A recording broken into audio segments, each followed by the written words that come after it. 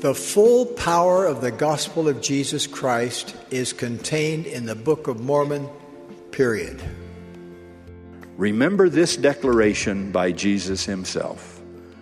Whoso treasureth up my word shall not be deceived. And in the last days, neither your heart nor your faith will fail you.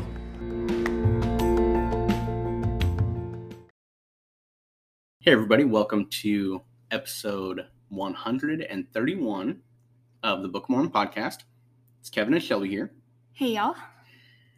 Getting out of the way, I had my wisdom teeth removed earlier this week, and so there's a little bit of swelling. So if I'm a little bit more slurry than usual, that's what's going on with my voice. The podcast must go on. That's right. So we're here and we're excited. Actually, very excited for this episode. I think last week, Shelby, you mentioned that you've always kind of had some trouble teaching from Alma 42. Mm-hmm. And I started to look at the chapter differently after you said that. And I thought, wow, this is going to be a hard one to have a podcast about. And because there's no narrative, it's all doctrine. I think that's why there's just a lot in there. It's very simple, but it can also be very complex if you break it down. And that's why I think I've always had a hard time, because I'm like, wow, this is packed with lots and lots and lots of truth about us and our purpose here. So it's a lot to teach. And it can feel like a lot to teach. Mm-hmm. We don't boast of ourselves, we boast of our God. That being said, I think we prepared really well for this podcast. I have to give all the credit to Kevin because he had the idea for how to outline the chapter and discuss the doctrine, though. And I have to give all credit to the Holy Ghost because it was his idea on how to outline the podcast and go from there. So there you go. We are in Alma 42, of course, and we're going to cover the whole chapter today. And yeah, we're doing it a little bit differently because we're going to use a lot of quotes. So there's going to be a lot of reading, but we are also going to be discussing those quotes, and we're just going to dig real deep. We're going to dive right in. Yep. We're excited. So should we start with President James E. Faust quote? Yes. All right. So I'm going to go ahead and read it. It is a little bit lengthy. As Kevin said, they're a little bit longer, but we're going to read it anyway. So here we go. Our salvation depends on believing in and accepting the atonement. Such acceptance requires a continual effort to understand it more fully. The atonement advances our mortal course of learning by making it possible for our natures to become perfect. Any increase in our understanding of his atoning sacrifice draws us closer to him. Literally, the atonement means to be at one with him. The nature of the atonement and its effects is so infinite, so unfathomable, and so profound that it lies beyond the knowledge and comprehension of mortal man. We long for the ultimate blessing of the atonement, to become one with him, to be in his divine presence, to be called individually by name, as he warmly welcomes us home with a radiant smile, beckoning us with open arms to be enfolded in his boundless love. How gloriously sublime this experience will be if we can feel worthy enough to be in his presence. The free gift of his great atoning sacrifice for each of us is the only way we can be exalted enough to stand before him and see him face to face. The overwhelming message of the atonement is the perfect love the Savior has for each and all of us. It is a love which is full of mercy, patience, grace, equity, long-suffering, and above all, forgiving. So what a beautiful quote. And, the reason that I felt that it was so important to start the podcast off with that quote is because as we'll get through this chapter today, we put ourselves in Corianton's shoes as a young man who's made some mistakes and he has some concerns about the judgment.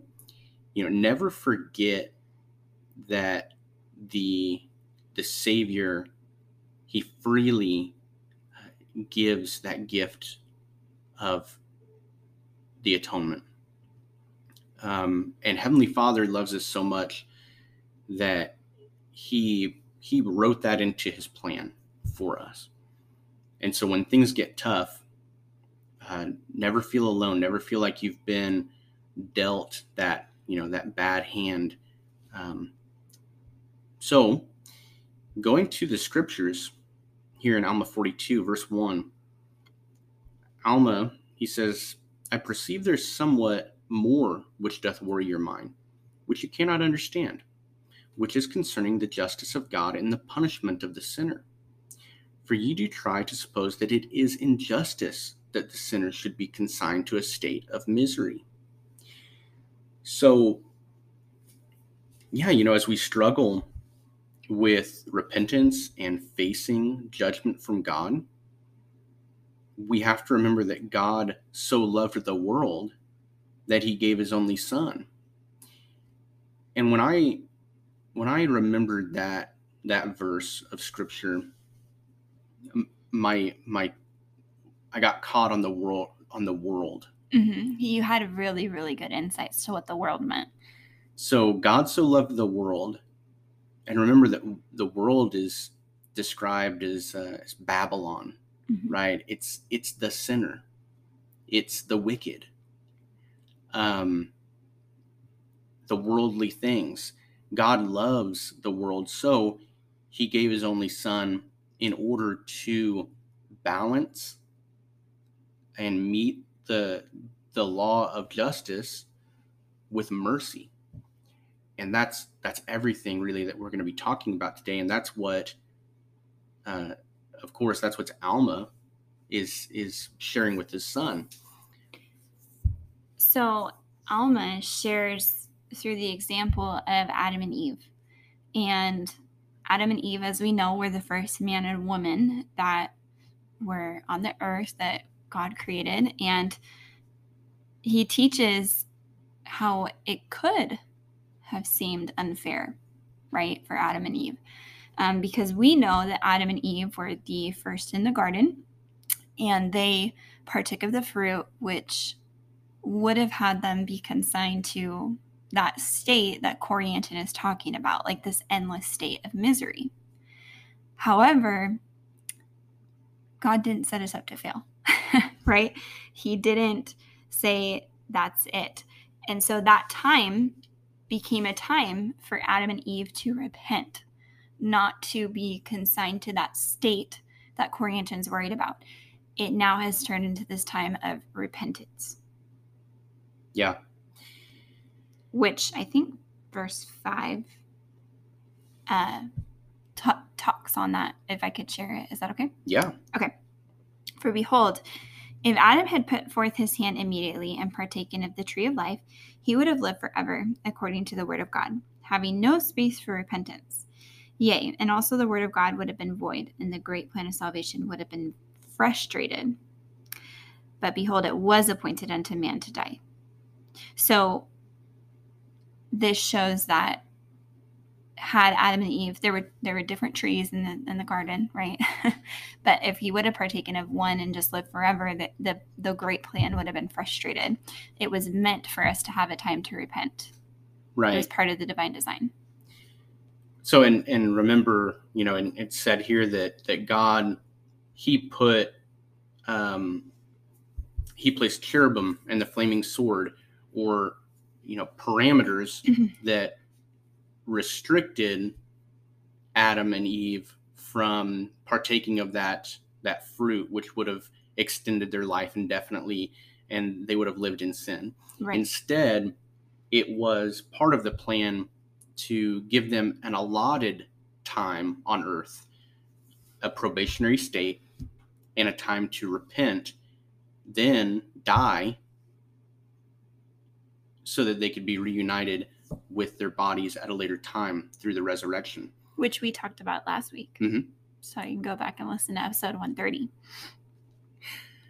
Next, we have a quote from Elder L. Tom Perry, a man that I dearly miss in every general conference.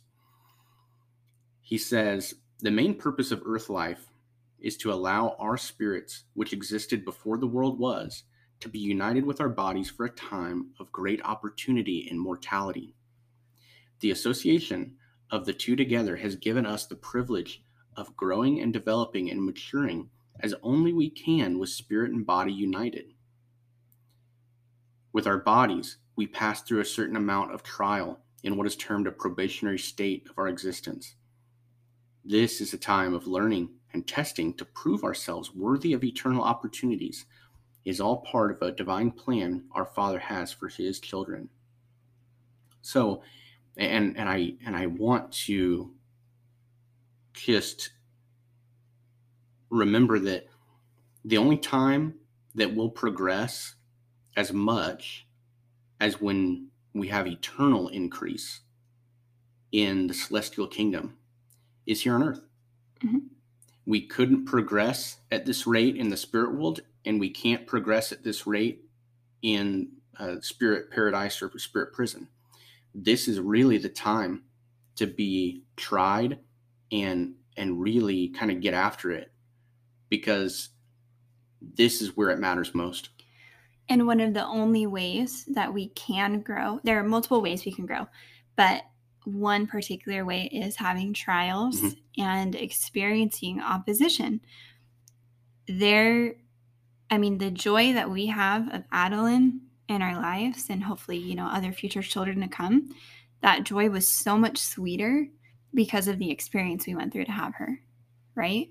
And so that is meant to help us grow. And I think also another purpose is to help us understand and relate to others.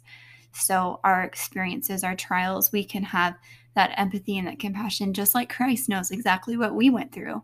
We can then relate those same feelings that we had to somebody else. Like we know what you went through too. We understand.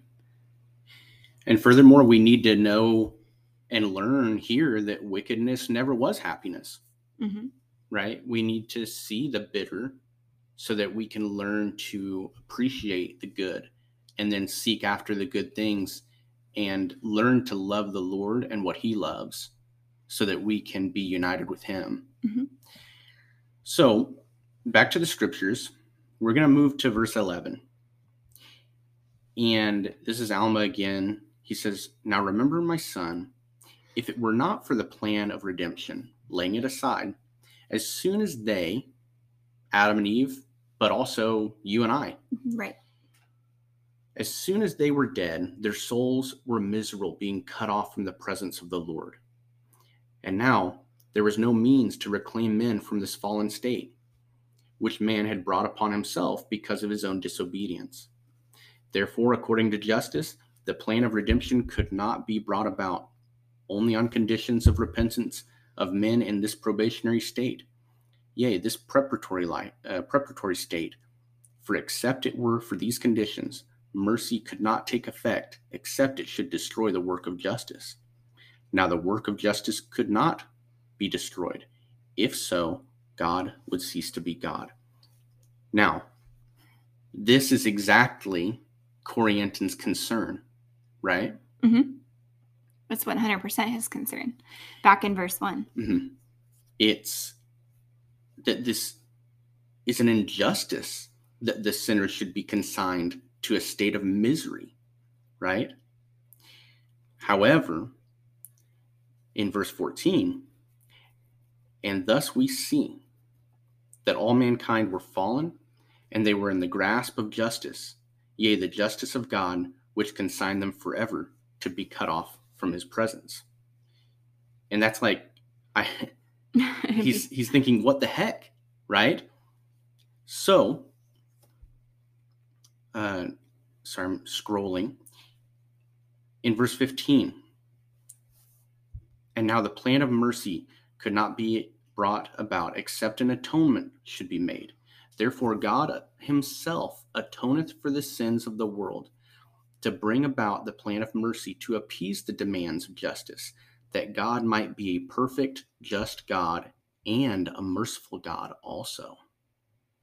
So let's go read. Before we give our thoughts, our personal thoughts on this, I think we should read President Packer's quote first, and then we can share our thoughts, because I do have some thoughts about this. Because, hint, this is the part that was always hard for me to teach, was mercy and justice. The more and more I study it in my life, the more I'm able to understand it and hopefully teach it better. But let's listen to let me read President Packer's. We don't actually have the quote of him. That would be cool, but we will read it. So President Packer explained that the Savior's sacrifice allows mercy to be extended to us without violating the law of justice. Okay, now this is long, but it will make sense. Each of us lives on a kind of spiritual credit. One day the account will be closed, a settlement demanded. However, casually we may view it now.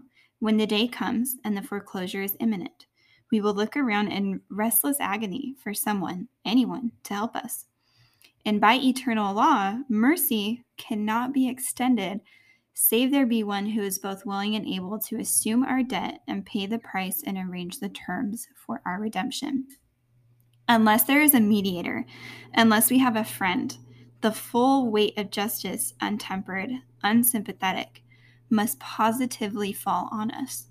The full recompense for every transgression, however minor or however deep, will be exacted from us to the uttermost farthing.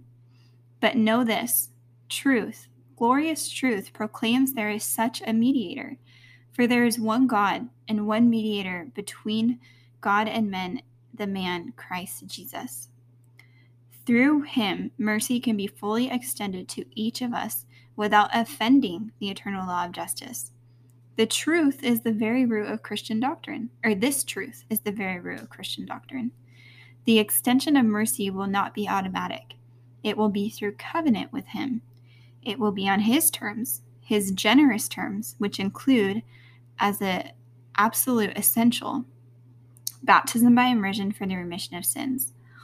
All mankind can be protected by the law of justice, and at once each of us individually may be extended the redeeming and healing blessing of mercy.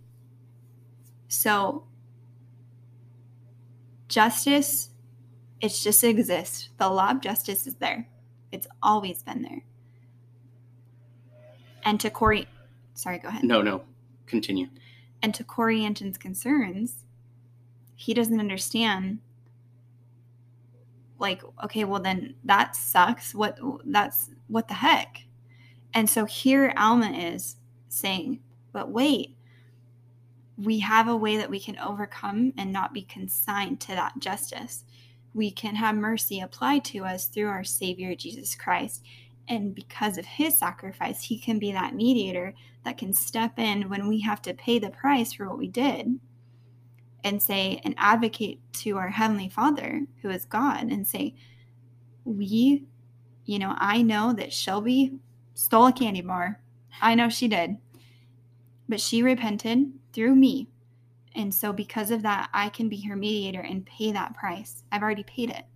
So let her enter. And then I can enter because of him. He is the only way I can. If I may, I feel that Corianton, he really understands justice. Oh, 100% does. Because that's where his concern lies. He's very concerned about that. It's mercy that he has less understanding about. He has less understanding about the atonement and how really as President Faust said at the beginning, coming to understand more fully the atonement and how to access it, how to apply it, helps us draw closer to Christ so that he can be that mediator. And Corianton, he didn't steal a candy bar. he without without elaborating too much or taking too much of a liberty, he forsook the cloth and he chased after some girl, and he basically quit his mission, right? And yet everyone came back to Zarahemla, being extolled for all that they did, and he was not. He kind of returned in dishonor. So understanding justice and then not mercy can really cause us some despair. It can seem hopeless. Yeah.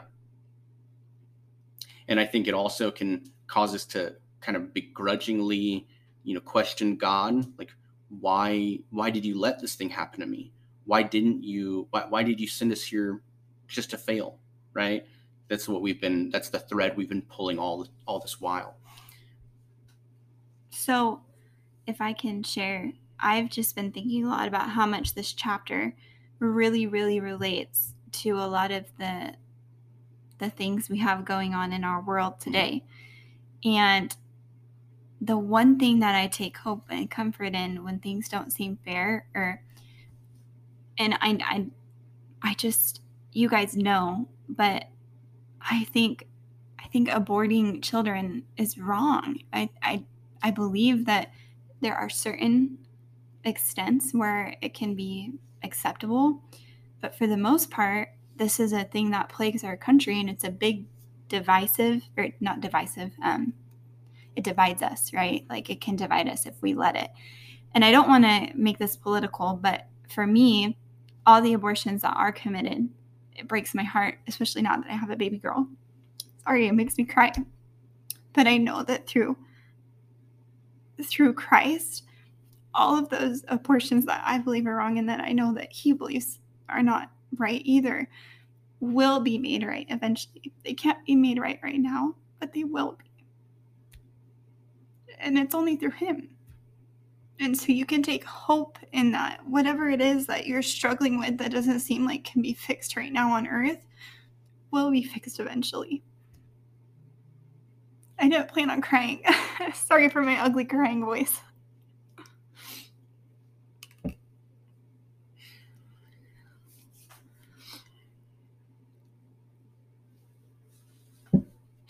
Heavenly Father and Jesus Christ working unitedly as our Father, our loving Heavenly Father, and our Savior, they ensure that the justice and mercy is done perfectly, is administered perfectly. And Elder Neal A. Maxwell, he said, the justice and mercy of God will have been so demonstrably perfect that at the final judgment there will be no complaints, including from those who once questioned what God had allotted or allowed in the moral framework. Shelby, just as you have such strong feelings on the matter of abortion, there are those who have equally strong feelings on whatever trial, whatever injustice is going on in the world, which affects them. And it affects you now more, I think, because you are a mother. You see Addie girl every day, and just like I do, I think about what life would be without her, for any reason. Right. And I don't even know, like, what would our lives be without her? So any thought of a child being absent from the world is tragic to us. So, we want to go back to the scriptures now. We're going to jump down to verse 22. I can read it. Yeah, and I want to make sure that really what President Packer and Elder Maxwell really discussed, it spans 22 through 26, but I think we were just going to read 22 and 23. Yeah, definitely. With the law of justice and mercy. This is just where it is found in the scriptures, and so we wanted to read it. Sorry, guys, I'm still over here. Are you sure you don't want me to read? No, I can do it. But there is a law given, and a punishment affixed, and a repentance granted, which repentance mercy claimeth. Otherwise, justice claimeth the creature and executeth the law, and the law inflicteth the punishment. If not so, the works of justice would be destroyed, and God would cease to be God. But God ceaseth not to be God, and mercy claimeth the penitent, and mercy cometh because of the atonement, and the atonement bringeth to pass the resurrection of the dead, and the resurrection of the dead bringeth back men into the presence of God, and thus they are restored into his presence to be judged according to their works, according to the law and justice. In verse 24, for behold, justice exerciseth, I can't speak. It's okay. Justice exerciseth all his demands, and also mercy claimeth all which is her own. And thus, none but the truly penitent are saved. And the way that we show that we are penitent is when we make and keep covenants. You know, I've been really learning more lately, and it's surprising because there's not been, I haven't necessarily studied baptism. No one I know has been baptized, to make me think about it. But I've been thinking about baptism as this covenant, and how, you know what it is? It's probably from President Nelson's address to the young adults of the church, where he talked about identifiers, our personal identifiers, and what we should identify ourselves as first is children of God, and then children of the covenant. Yeah. We are literally the spirit sons and daughters of Heavenly Father. We are the children of Christ because we have covenanted with him. And so as we access his atoning sacrifice and take upon us his name, we enjoy a relationship with him, which ensures that he stands beside us in every trial. And that even extends to that final judgment, when the seemingly insurmountable evidence is brought forth to show that the sinner was so he or she so poorly performed in this probationary state. And what's even worse is that we, from what we learn in the scriptures and what Elder Maxwell says, we won't be able to complain. We'll have to accept that judgment. Well, I think we won't want to complain because it will be so perfect. Yes. We'll have no grounds to refute the judgment that we're given.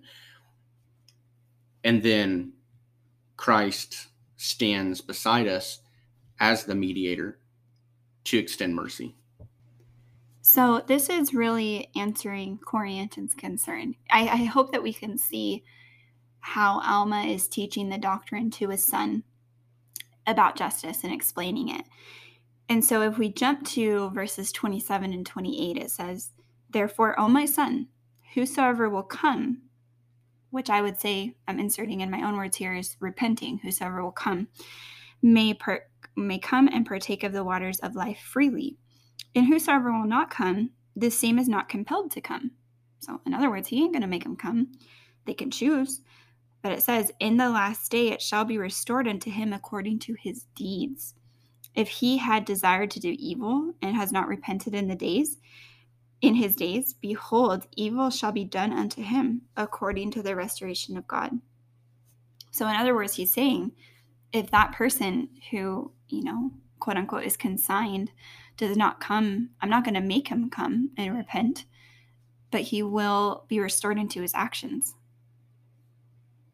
in the restoration of all things, which we know is the resurrection and the judgment and everything we talked about last week. So if I can, I'm going to read President Hinckley's quote, and it says, "Then with the resurrection, that first Easter morn, came the triumphal declaration of immortality. Well was Paul able to declare, for as in Adam all die, even so in Christ all shall be made alive. He not only granted the blessing of the resurrection to all, but opened the way to eternal life to those who observe his teaching and commandments." So as Kevin stated earlier, when we make and keep covenants and we enter into that and repent, we can triumphantly stand in the morning of that first resurrection, knowing that we've done all we can to repent and come into God's presence. And those who do not choose that, there is a place for them. It's not this, there's a few, select few that we talked about last week that will go to outer darkness, but the rest were consigned to that state that matches the works of which we did while we were here on earth.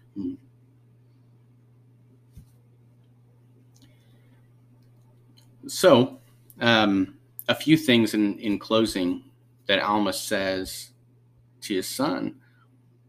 He says, "I desire that you should let these things trouble you no more, and only let your sins trouble you with that trouble which shall bring you down unto repentance." That's interesting, because he's not saying, hey, get down on yourself and consider yourself worthless because of your sins.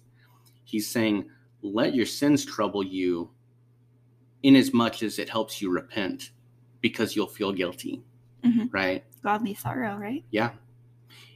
And the reason that that's so important, it reminds me of our friend Tana's, or Tawny, her statement of, remembering is only useful in as much as it helps you change. Remembering our sins, which it's often said, the Lord has promised that when we repent, he will not remember our sins, but there's nothing that says we cannot remember or we won't remember our sins. Mm-hmm. And I believe that's both expedient and instructive for us, because we need to learn from our mistakes just as much as we need to learn from the mistakes of others, which shall be you and I. We talked about that last week.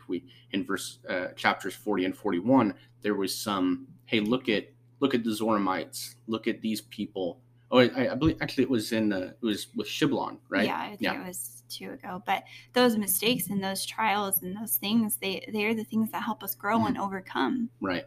So if we can if Corianton can let the mistakes of, going off with a girl, if he can let that soak in and realize, I'm gonna be better because of this.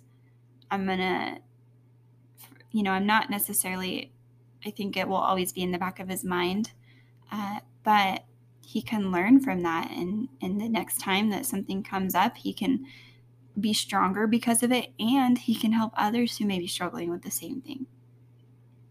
And so, did you have more to say, Kevin? No, not at the moment. I was going to jump to verse 31. Okay, then I do have something to say. Okay, go ahead. I have something to say there. So, each of Alma's sons have received a charge. Helaman is charged with keeping the record and some spiritual admonitions, encouragements to keep the faith. Shiblon, he is charged to continue to teach the word unto the people and remain serious about it. Kind of keep doing what you're doing. Mhm. And Corianton, he's charged similarly. He says that you're called to preach the word unto this people. Go thy way, declare the word with truth and soberness. So similar to Shiblon, that thou mayest bring souls into repentance, that the great plan of mercy may have claim upon them. So now you understand, Corianton, how justice and mercy work together. You understand the plan more perfectly. You're not weighed down with the effects of justice, because you know how mercy can intervene because of the atonement of Jesus Christ. And he says, and may God grant unto you even according to my words, amen. I just wanted to tie all those charges that Alma gave his sons together.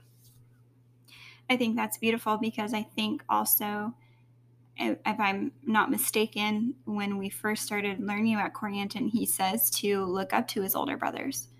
And so, as Corianton repents and understands how mercy can come upon him, he then can look to his older brothers, and what are the charges they're left to?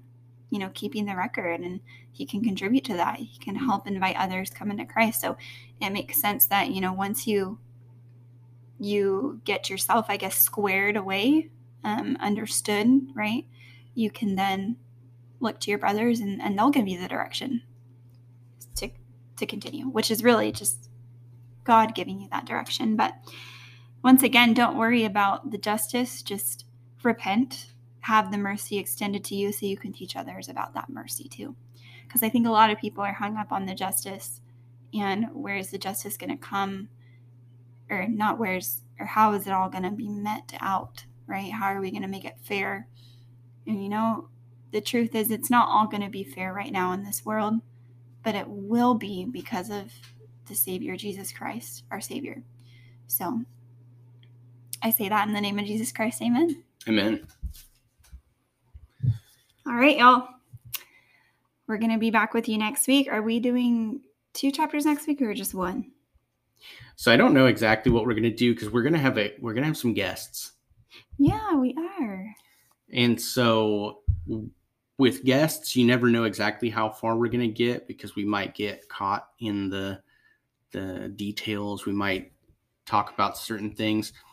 But Alma 43, I think we're gonna cover over a 2-week period. I think it's gonna be a part 1, part 2 situation, which is okay with me. I'm so excited for this. I just looked at one of my notes. I'm excited. Okay. Well, because it was something that we learned about a couple weeks back, that I was like, I got to save it for when we get to 43, because this is when, just a preview, the Lamanites are coming against the Nephites in war. And they've partnered up together, and they're coming, the Lamanites and the Zoramites. So I learned something that I'm excited to share in this next week's chapter. Awesome. So yeah. Can't wait. All right, y'all. We'll see you next week with some guests. Bye, y'all. My dear brothers and sisters, I promise that as you prayerfully study the Book of Mormon every day, you will make better decisions every day. I promise that as you ponder what you study, the windows of heaven will open, and you will receive answers to your own questions and direction for your own life.